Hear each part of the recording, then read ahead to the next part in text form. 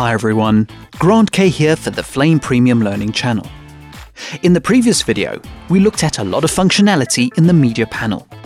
We also saw how the media panel can have a big influence on the way you use the various workflows in Flame Premium. We'll now focus specifically on the library section of the workspace. With the redesign of Flame Premium a few versions ago, the nature of the library has changed significantly. The library is still the location in the workspace where you store and manage all your work.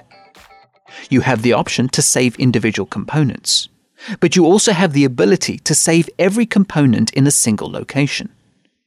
So to save all your work, you save the desktop. As a reminder, the desktop environment or entity contains all the core creative components of your work in progress. So looking at the library, a single desktop can contain one or more batch groups and reels groups. The batch group contains batch setup, schematic reels, shelf reels, iterations, and media.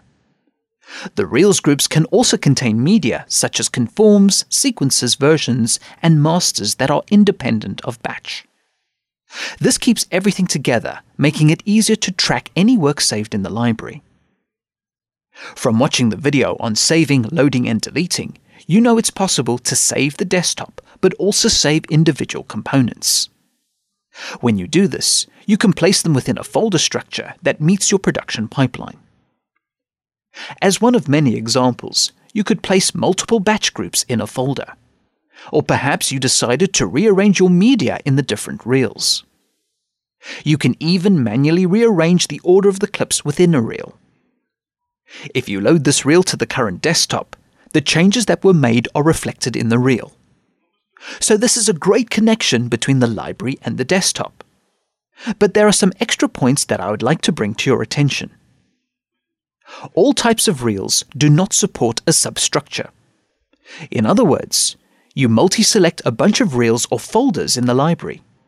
When you drag this to a reel, the hierarchy is flattened and all the clips are added to the single reel. This is different in the library. When you drag a folder structure via the Media Hub, the library is capable of maintaining the folder structure. This is the reason why the library is so much more useful as your main tool for media management and organization as opposed to using the desktop. Now, depending on the production requirements, the library can become very large. And when you are dealing with so many elements, at some point in time, there is the potential to run into memory management issues. This is the same for any application. To better manage the available memory, you can create multiple libraries. So you can store elements in one library that you don't use all the time. For example, you might keep all the conform sources in one library, reusable graphic elements in another, and compositing work in the third. Aside from just visually managing your project with multiple libraries, you have the ability to open and close them. You can identify a closed library by its grayed out library icon. To open a closed library, start expanding it in the media panel. You can also access the open and close options by selecting a library and calling up the contextual menu. When you close a library, it frees up memory for other operational tasks.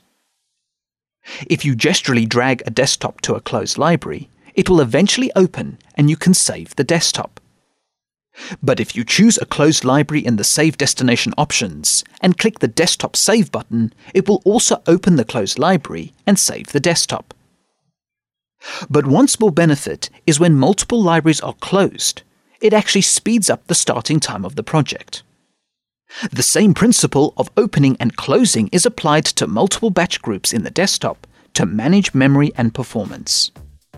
For existing Flame and Smoke Advanced artists, the libraries should be more flexible and versatile compared to previous versions. Coming next, we talk about collaborative workflows with shared libraries. Comments, feedback, and suggestions are always welcome and appreciated. Thank you for watching, and please subscribe to the Flame Premium Learning channel for future videos.